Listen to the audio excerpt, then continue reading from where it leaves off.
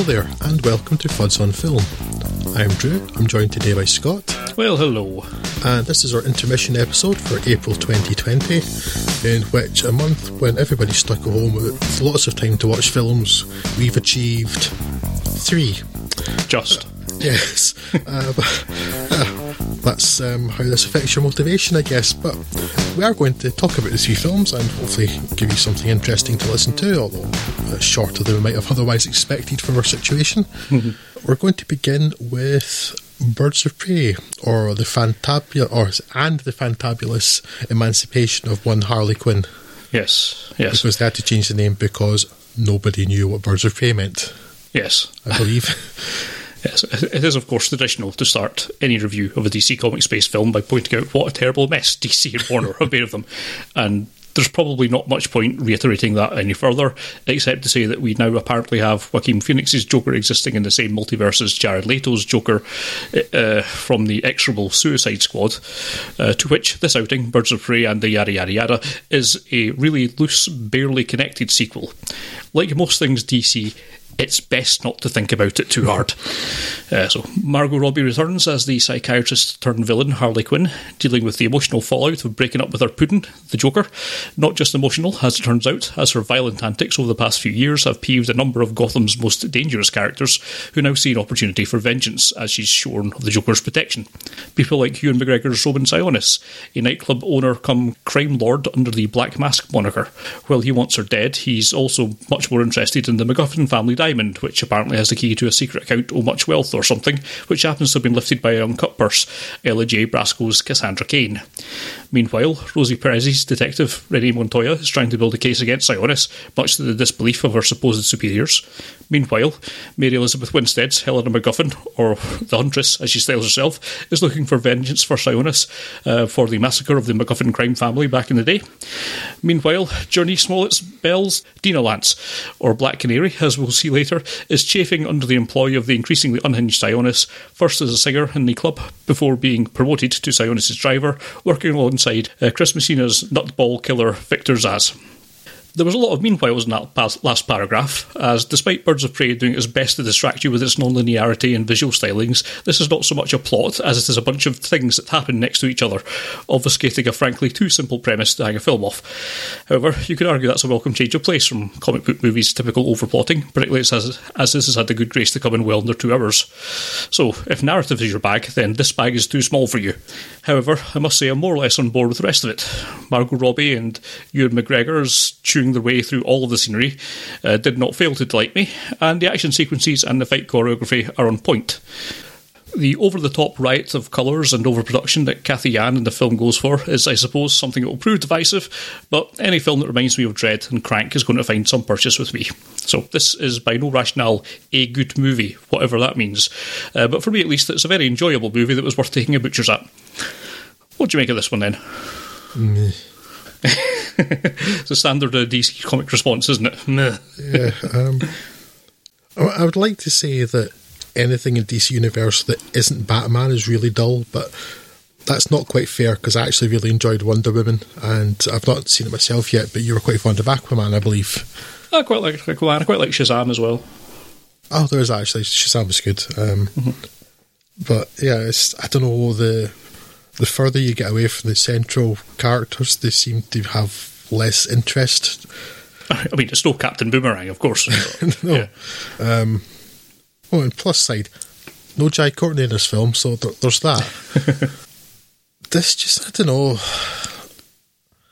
I didn't dislike the film particularly. It didn't do an awful lot for me. Yeah. I can totally see if I was in a different mood when I watched it, it would have just bounced off me because it's so much style over substance that, that there's really nothing to it other than sort of the cutaways and glossy nature of it. But for whatever reason, that kind of clicked with me on that day. Any number of other days, it could have went with a large wall of no. I mean, there are bits and pieces of it I liked. It's weird. I remember thinking that. It happened a couple of weeks ago, so I didn't have to struggle that much. But I was thinking, when I seen some of the trailers for this, that I was just going to find Harley Quinn intolerable. That really annoying kind of extra strong accent. And then I rewatched Suicide Squad last week before this.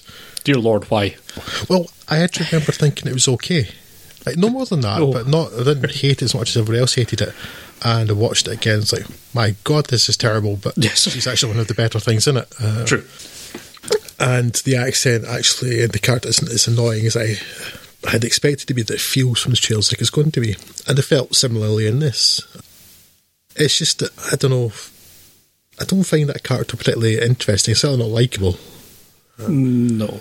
I mean, she's a villain, so she's not supposed to be, but then again, for this film to work, really needs to be. And so, yeah, there are bits and pieces I like. There's some funny moments, and I quite like some of the visual style. But I think the film's biggest problem is the script, which is terrible. Yeah. Again, pretty much the case for a lot of DC Universe stuff. But none of the characters are actually given any character. There's Cop Lady and there's Singer Lady and there's Thief Child, and they don't have any character. Yeah. So that was one of the problems for me. And my other big problem, I think, was... Oh, no, actually, I was finishing the script, because some of the dialogue is just honking. I mean, you don't necessarily expect great dialogue from a comic film, but it's just so weird, and it has the feel of something written for what somebody thought was a clever line for the moment without any kind of cohesiveness for the thing as a whole. I mean, and I understand that other people may not be bothered by this, but as an example of that, they set up the young child, Cassandra Cain, despite living in Gotham City, has somehow never heard of the Joker, right?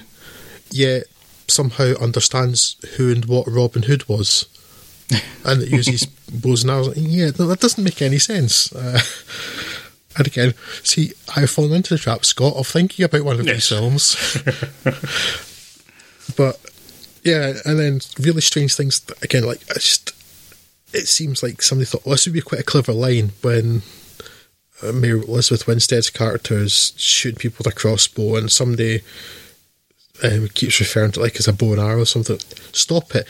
It's a crossbow, not a bow and arrow. What do you think? I'm 12. That's right, because bow and arrows are toys, not lethal. No, just no. And my other major issue with it is tone. And it feels like it wants to be a dark film, something like, say, Watchmen, which is more of your darker comic book film, right? And, I mean, within this world, Scott, okay. Yeah. I know you're not convinced, but I mean, there's darker stuff in Watchmen than there is in, say, Batman and Robin or something. And actually, something about the soundtrack feels like it was trying to be a Watchmen-style soundtrack that would have fitted that film more. Here, though, you've got at one moment, Ewan McGregor's character is instructing people to cut people's faces off, terrifying and humiliating a woman in the middle of a nightclub, and then the next moment, like, looking all pained and worried like a cartoon character. And there was a few bits of like weird juxtaposition there that just didn't sit right with me at all. And it was like, we've got this really throwaway, silly comic book film, and we're going to make it R-rated because we'll just stick a bunch of swearing and violence in, but it doesn't actually work with the film either. You kind of commit to being a bit darker. And you can have humour, certainly, but I don't know, for me, it seemed too cartoony, a lot of the other stuff. Yeah, I mean, obviously they've thought, let's do a Deadpool.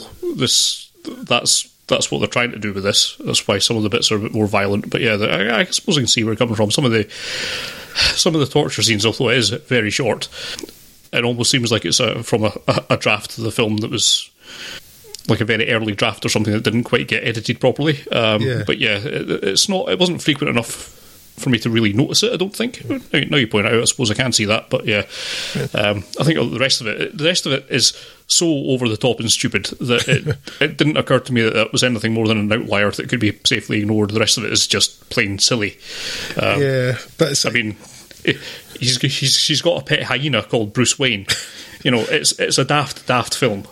I know. I think that's why it bothers me more, though, because, and again, my mood today when I watched it was fairly low. And honestly, I was just really tired. That may have played into a little bit. But I think it's possible that on another day, the idea that a main plot point was about an egg and bacon sandwich might have actually amused me. Whereas in this, it kind of irritated me. And that's because, I think, because you've got people having their faces sliced off. Yeah. They don't go together particularly well. And also, I perhaps had memories of Jared Leto's Joker in Suicide Squad, which I had, apparently through self-protection, forgotten how bad it was. And that was not nice to be reminded of last week. What you mean? You forgot the whole 3.5 minutes that he's in Suicide Squad? And every second of it is appalling. Yeah, and I don't know. Then I'm not a comic book guy, so I don't really know much about these characters. I'm getting most of my knowledge on them from the Rocksteady Arkham games. Yeah. But I understand the idea is that Victor Zsasz is like terrifying serial killer. Each scar on his body is representative of one woman he's murdered and probably done something or other else to before murdering them. In this film, the guy just playing, a thug. Yeah, he's basically henchman number one, who also seems to fancy Ewan McGregor. I was like, okay. To be fair. Well, yeah, I mean, Ewan McGregor still is a hell of a good-looking guy, but I'm not sure it fits for that character, So yeah, I didn't think it was bad. I was watching most of it just kind of, I don't know, fairly flatly. Yeah. Again, it wasn't like I was not enjoying it, and there weren't as many points as my rewatch of Suicide Squad early in the week when I was going, wait a minute, that's really dumb. That's really dumb. My God, Jared Leto's terrible. That is also really dumb. So there's more to like than there is in Suicide Squad, which is basically just Will Smith, and actually because Will Smith is Will Smith, Yeah. Him and Margot Robbie a bit. Yeah, I don't know. On the upside, it isn't Deadpool. Yeah. So it's got that going for at least, especially not Deadpool 2. Yeah. Although I think meh seems to be pretty much the general reaction to it as well. There'll be a few people who really, really love it, and most people will kind of go meh, which seems to be what both it and its box office figures would imply. So I don't regret having seen it. I know there was enough enjoyment in there, even if actually I would have really liked to have seen more of Black Canary, because I really like that actor. I think she's really great. Yeah, and despite the fact she's the one bit that seems to become supernatural towards the end, that was out of place. But again, that's a script problem. Yeah, you almost forget it's a comic book superhero movie until that point, in which case it kind of comes out of nowhere for bit odd. Okay. I mean, this actually, it's kind of weird for it actually being a sort of semi-sequel to Suicide Squad, because it's got an actual alien witch god thing. Yes. And a fireman. Yeah. And all the metahumans and stuff. So that's actually was a really big point of Suicide Squad, and also a bank robber for reasons. And even then, Harley Quinn's special abilities is what hitting people with a baseball bat. Yeah, it's very unique that nobody else can do that. A scrawny little woman hitting people with a baseball bat. Is she sure how much damage she's going to do to a bigger man, for instance? But it's weird that apart from that one instance in the entire film, it's dropped that entirely. Yeah, it's quite strange. But I don't regret my time with it. It's just meh. Yeah, I know that's perhaps a little unfair. I think it's probably more than meh, but it's maybe meh plus. Yeah. I was slightly aware that I use meh a lot, and I know people can criticise that for being sort of like not portraying any particular feeling, which is quite clearly not the case. I've talked a lot about this already, so people want you to either unrestrictedly love or unrestrictedly hate everything in the world, and it's just not realistic. Some things just are okay. Yes, this is one of them. Yeah. I hear that. There's no middle ground in emotion anymore, apparently. I wouldn't recommend it particularly, though. I think if you're going to watch other DC stuff, there is better stuff. Shazam is considerably better. Mm-hmm. Yeah, if you're in the mood for some of the more experimentally comic book stuff, then give it a look in. If you like some of the kind of weirder action films, I'd say give it a look. But yeah, I think it's hard to give out a blanket recommendation for general audiences. Yeah. Would you say the same thing about Sonic the Hedgehog, though? I wonder if you can guess where this one's going to go, Scott. I would wager no, but we'll see. But yeesh, video games and films, they really don't mix. Yet people keep trying. You can understand why, of course. Video games are now, and have been for a number of years, the biggest sector of the entertainment industry. But while they can beat cinema in immersion, in terms of storytelling and character, with only a handful of exceptions, video games are woefully immature and pale in comparison to even the most mediocre films. And yet here we have an adaptation of a video game series whose notable elements are speed, gold rings, and guy with a moustache. What more do you need? Yes. It's not a lot to work from, and Sega themselves can't do well with it. While I've only dipped in and out of the Sonic franchise since the Mega Drive days, the games seem pretty much universally awful. Though I know they do have their fans, including amongst our listeners, but for me, awful. With the sub-Saturday morning cartoon plots particularly conspicuous by their direness. For instance, in the last fortnight, I've had the pleasure of sampling 2017 Sonic Forces, and I'm still offended by how bad the story elements are. Sonic the Hedgehog is about a thing that goes fast and you collect some rings. It does not need story. Hold right, jump occasionally. Yes. So, it'll come as no surprise then that Paramount's Sonic the Hedgehog is one of the best video game films. Look, let's not get carried away. It's still not exactly good, but we're not so much grading on a curve here as on a square wave. And that it manages to entertain at all rockets it straight into the rarefied air of non-awful video game adaptation.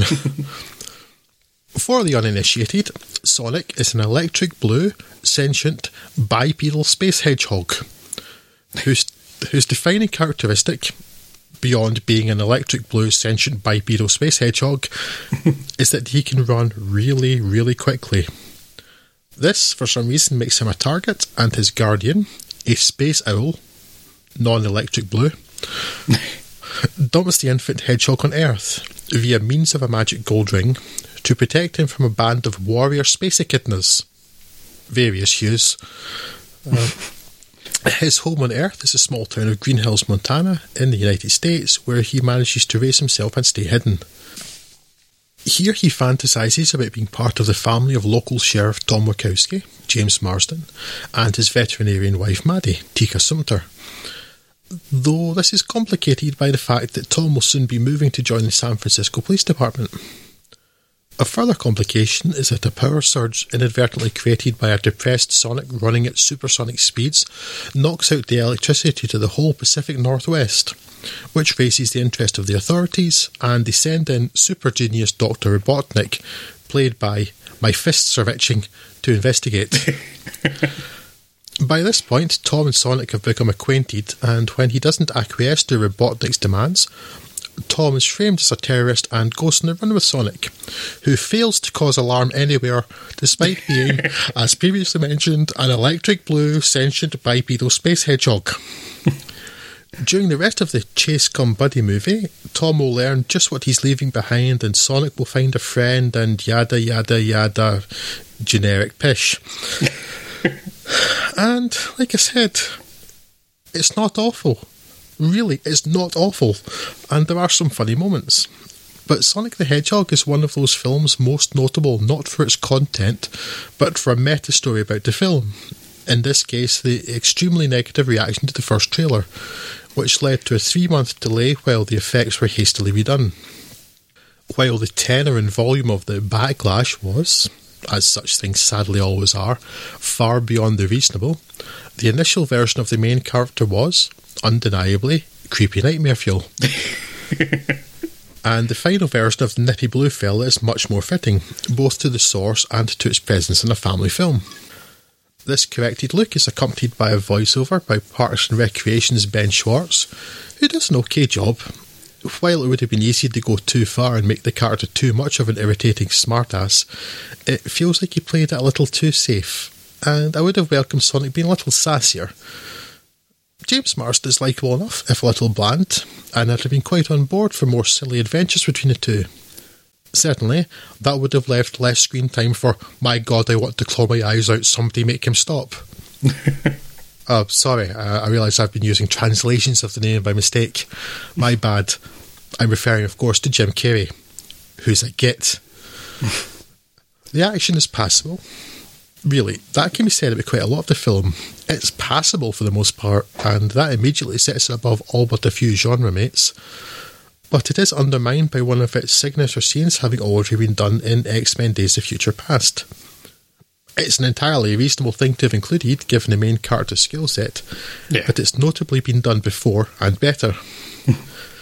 I'm really not the target market for this, but for something with such paper-thin foundations, it's surprisingly unterrible. Dabbing with faint praise out of 10. Yes. As a 40-year-old man, let me now give you my opinion on Sonic the Hedgehog, a movie for someone a quarter of my age. It is fine. There we go. I don't know what I expected from this. When I saw the kind of read on Sonic, I actually had a bit more hope for it, because it actually looked pretty good, I think, in terms of as well as you could put a Sonic the Hedgehog onto a film if that's something you must do. And it's been long enough since I've seen Jim Carrey go full Jim Carrey that I thought having him do the full Jim Carrey in a film might be tolerable.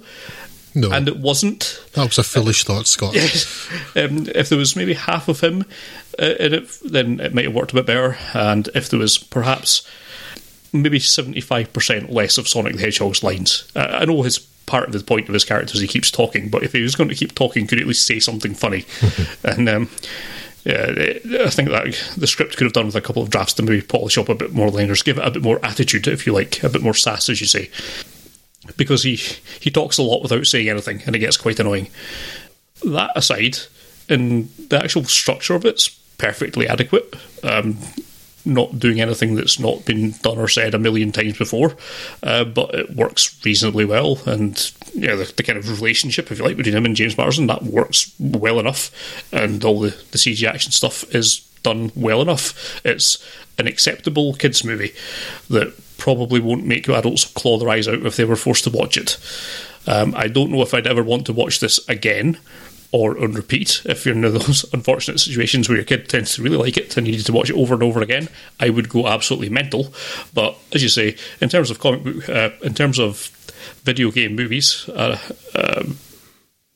of the best. Yes. Not a lot of praise there, but yes. It doesn't have a lot of competition, that's the problem. Yes, it's up there with Mortal Kombat, maybe? I don't know. But yes, it's not awful, and that's as much as we could have hoped for, so yes. Yeah, I mean, as far as iconic video game characters go, Sonic's come out a lot better than Mario did. Yes. And yeah, I mean, there are really very few video game films that are any good at all. I mean, for all the problems it has with the ethnicity of the lead, I actually really like Prince of Persia. Yeah. Though I haven't seen it since it came out, so whether that would stand up or not, I don't know. But at the time, I remember liking it a lot. I think you did as well, if I recall correctly. I didn't hate Max Payne. I didn't hate Mortal Kombat. And of course, the best is Street Fighter. Yes, that's the one. Yeah. Mortal Kombat, I may have seen one of them, and I don't remember much about it. Max Payne, I think my big problem with Max Payne was that I was more disappointed than anything else, but it got some of the elements right. As adaptations go, of like trying to actually get the aesthetic, it's probably one of the better ones. The Tomb Raider film, all of three of them are just meh. Yeah. At best, or the second Angelina Jolie one in particular is terrible. But yeah, so it's really not got a lot of competition. But it's a pretty passable family film. You know, it's going to entertain your 10-year-olds, I would imagine. You know, and if you can just like not be in the room when Jim Carrey's on screen, if they do seem to like it, lump it on repeat, then you might be okay. Otherwise, you may be in the market for a new television soon. You'll put your foot through it. Yes. Yes, but I think that's the big surprise, Scott, is that it's not terrible. Yes. So, not the best way to approach a film, but sometimes a genre does it to itself. We'll take what we can get. Yeah. Right. Let's move on to something that is at least competent. So that's a nice change. And that's the film that was intended to be in the Universal Dark Universe thing nonsense that got immediately next after one film and is now on its own, and I think has worked well for it. But I'll let you tell the people about that, Scott. Yes, so we're talking, of course, about The Invisible Man. Now, most people will know Elizabeth Moss from Mad Men or The Handmaid's Tale, but to me, of course, she'll always be the breakout star of Uwe Ball's 2002 classic Heart of America. I like to drop that in occasionally just to bring on the fact that I had to watch Uwe Ball films for this podcast, and it's scarred me for life. It really has. I can take issue with the had to. Did it to yourself. Did it to myself, I do, and that's what really hurts. In The Invisible Man, she plays Cecilia Cass on the run from her abusive, controlling, wealthy optics engineer boyfriend Adrian, not long after she's able to make her escape, and now living with her childhood friend, Aldous Hodges detective James Lanier, and his teenage daughter Stormbreed Sydney. Cecilia gets word that Adrian has committed suicide. Except, weird things keep happening to Cecilia. Things being moved, things going missing, in ways that leads her to believe that Adrian hasn't really departed this world after all. And, well, I'm not sure how much more of a plot synopsis you need. By the very nature of the film's title, you're already a step ahead of the characters in their understanding of the setup. Things escalate over time, of course, with her friends and family being turned against her, and her doubting her own sanity, and things getting much worse from there, before Cecilia desperately tries to find a way to turn the tables on her stalker. So, slightly unusual structure this, as it spends a lot less time than I've expected on the subtler paranoia-inducing stuff in the first hour, which is treated broadly as a ghost story, before somewhat abruptly transitioning into a thriller for the second hour. Now, to be fair, I enjoyed both halves, but it's still a little bit of a jarring transition. And it is to Elizabeth Moss's great credit that she carries the somewhat hokey premise to believability by dint of her very convincing performance, and writer-director Leigh Whannell keeps things in motion ably enough to produce an enjoyable 2-hour slice of entertainment. It's another budget-smashing success for Blumhouse Productions, and this one at least is well-deserved. So endeth my notes. What puzzled me a little bit was I was expecting this to spend a lot more time doing small stuff for that first hour to kind of really build up the kind of gaslighting sort of aspect of it. And I think pretty much the 1 hour mark, you get a kind of this weird drag-down ghost fight thing. As Adrian kind of makes his presence known and starts throwing Cassie around the house. And then from that point on, it becomes something more like a thriller, like the last half of Hollow Man or something like that, as opposed to being a bit more smaller scale, which surprised me a bit. I thought that would be kind of kept back to the last quarter of an hour. However, I can't say I didn't like it. I think it's mainly because of Elizabeth Moss's performance, who's really good in this, and that really carries an awful lot of it, and she can make you believe practically anything, which is useful when it's a fairly high concept thing like this.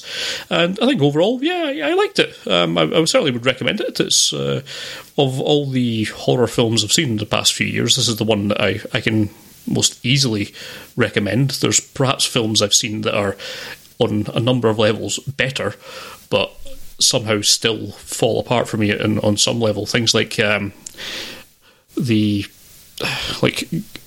Out and Us. There's something about the those films which I really like a number of aspects in it, but there's always something that falls down. Basically, the believability of the text becomes an issue of it, particularly in Us, where the film is asking us to literally believe that there's like this underground facility full of clones of people, and that is somehow used to control people above ground. And it's that kind of, when you're presented with that in a plate, it kind of becomes harder to take the rest of it on face value, which is something you don't have with here. It doesn't push the bounds of believability too hard. You can almost believe anything that's happening in it, and that kind of gives it a veneer of respectability and believability that kind of carries it through. And yeah, overall, I think it works. Wasn't blown away by it, but I would certainly recommend it to anyone who's looking for a horror film. Yeah, give it a look. Yeah, I never really considered it as a horror film. I always considered it a thriller from the start. But with that minor point outside, I largely on board with you that I kind of thought the paranoid build-up, the gaslighting, it ought to have gone on a bit more. Yeah. Before ramping up. And that's the more interesting stuff. Yeah. And because parts of this film are like focusing on it quite cleverly, actually, I think, on the like abusive relationships and manipulation and stuff. Yeah. And it's already based on a relationship where this woman was made to feel that she was crazy. Yeah. And like didn't really have control of her life. That this is continuing afterwards. Like, while the film's called The Invisible Man, there's no surprise for the audience, but it would have been nice if they'd just kind of hammered a little bit more on like not her immediately jumping to thinking it was him. Yeah, and I think they could have gotten away with that. I think the script was crying out for that, and it would have been cheaper to do. Not that it was particularly expensive to do anyway, as it turns out, but yeah. There are lots of things that work about it. I quite like the visual style.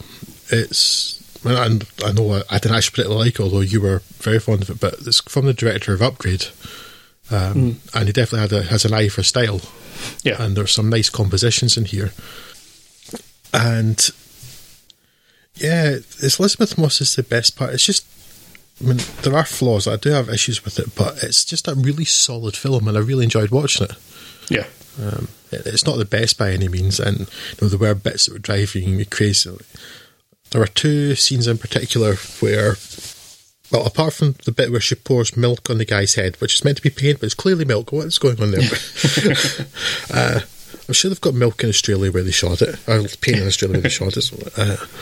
Yeah, there were two fairly critical parts of the film that bothered me, and it's like they didn't make much sense at the time, and they looked like it was they existed to get to the next bit. One is the scene in the restaurant, Scott, where a knife appears, but somehow she catches it. Well, why would it's like the actual act I got, but how that ended with her holding the knife, no, that didn't make sense. And then there's another bit later in a hospital where Elizabeth Moss is lying next to at least two guns for 5 minutes and doesn't think to pick one up until the character is running out. The invisible one's running out of the place. That doesn't make any sense, because she's clearly shown that she's in her right mind at that point and thinking and like planning and scheming, because she tricks him just before that. Yeah. So it's not like she's like distressed or anything. She's actually really sharp at that point. But no, it's clearly because the character had to get away for the next part to happen. Yeah. So there are a few like bad joins in there. And rather than those sort of things making me angry, when it's a film otherwise enjoying, those things frustrate me more than anything else. They disappoint me. And if there's anything else that I really disliked about the film, it's the fact that the Foley work seems to think that that the Invisible Man's a xenomorph, and the score, which is appalling, thinks that it's the Terminator. So sound in this film bothered me. Actually, I had a third issue with the sound in that, like, when you make your character, the Invisible Man in this case, technologically based instead of supernatural, You hold yourself to different standards. And so for the entire film, it was bothered me how this camouflage suit was also making him silent. Yeah. Again, I can't not think about these things. It's like, yeah, okay, you set up, right? You see that it's coming. That it's like this. Like, he's an optics expert and stuff. Like, well, all right then, camouflage suit, James Bond starting invisible cars and stuff. Get the basic idea of that. Why doesn't it make any sound? This makes no sense. And it can open doors with deadlocks entirely silently. No.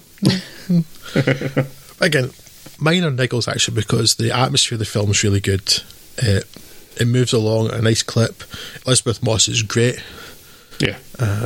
And I think this, if you're going to have a look at these properties again, like Universal's classic monsters and stuff, I think this is the way to do it. I mean, there's a interesting Red Letter Media half in the bag from a couple of weeks ago, I think, where they show you how not successful Blumhouse actually is with, because they've actually got quite a scattergun approach. There's like throwing as much against the wall with low budget as they can see what sticks. But something like this, it's just strong concept, strong idea, low budget but quality director, quality actors, and then it's a hit because it's what $300 million they made in the end off a budget of $7 million or something like that. $7 million budget's kind of hard to say, I guess. I think this is one of it's the most successful film this year, as far as I understand, and it's one that kind of got its run cut off by the whole shutdown, lockdown. So whatever it makes in home formats is probably going to be a bit more. So yeah, it could easily get up to 300 million, I would think. Yeah, so but on a budget of $7 million. Yeah, a hell of a return. Yeah, because I mean, you don't need anything in the small amount of CGI, because most of them, of course, the cameras wanting to get nothing, right? Yes, you just need to get rid of that string they used to shut the door. That kind of thing.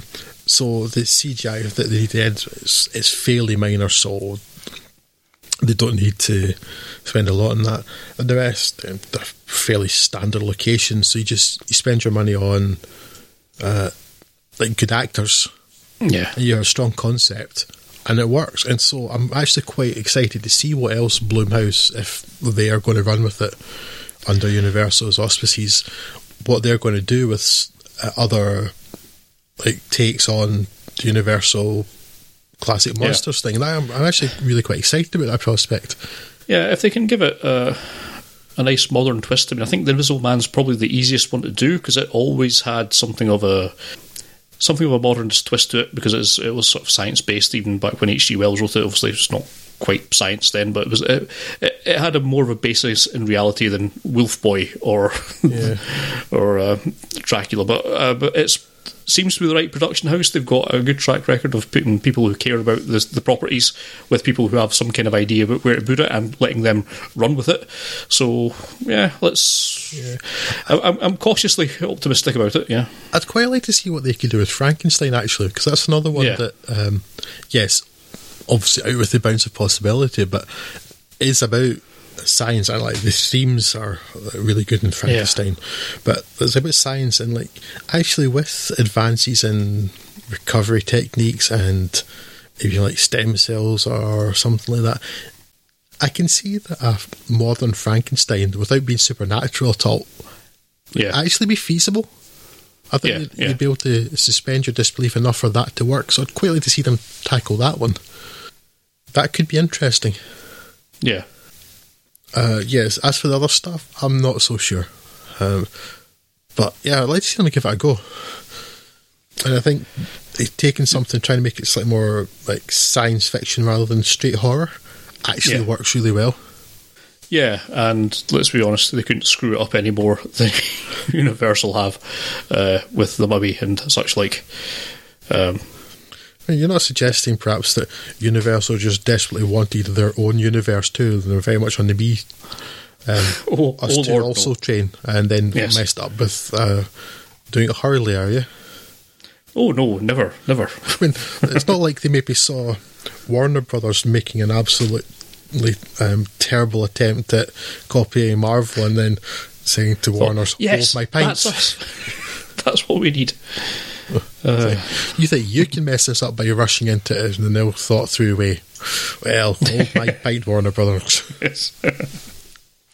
So, there we go. 3 films that we've managed to watch in a month where we've had nothing to do but time for watching films. Yes. Go us, movie podcasters. Oh, God. We should be ashamed, and I would be if I wasn't just so tired and bored. I don't have energy to be ashamed of myself for this. Welcome to the sounds of the lockdown. Oh, that's it from us for this episode. We will be back soon with something. Maybe. Yes. Until then. That's as much of a guarantee as we're going to give you at this point, but we'll do our best. Yes. And I want to. I don't know if you're anything like me, Scott, but 2 o'clock in the morning when I'm struggling to sleep because of my stupid brain, and then I've got all the enthusiasm in the world for doing everything, and by morning it's all disappeared. So that's right. Next podcast we're recording at 2 in the morning and doing all my viewing at 2 in the morning because that's when I have all my energy. That's it from us for this episode. If you'd like to get in contact with us, and please do, we encourage it, you can do so by email, podcast@fudsonfilm.com, on Twitter @fudsonfilm, or on facebook.com/fudsonfilm. And yeah, what do I do now? Say bye. That's it. Yes. Should write these difficult tasks down. Goodbye. Bye.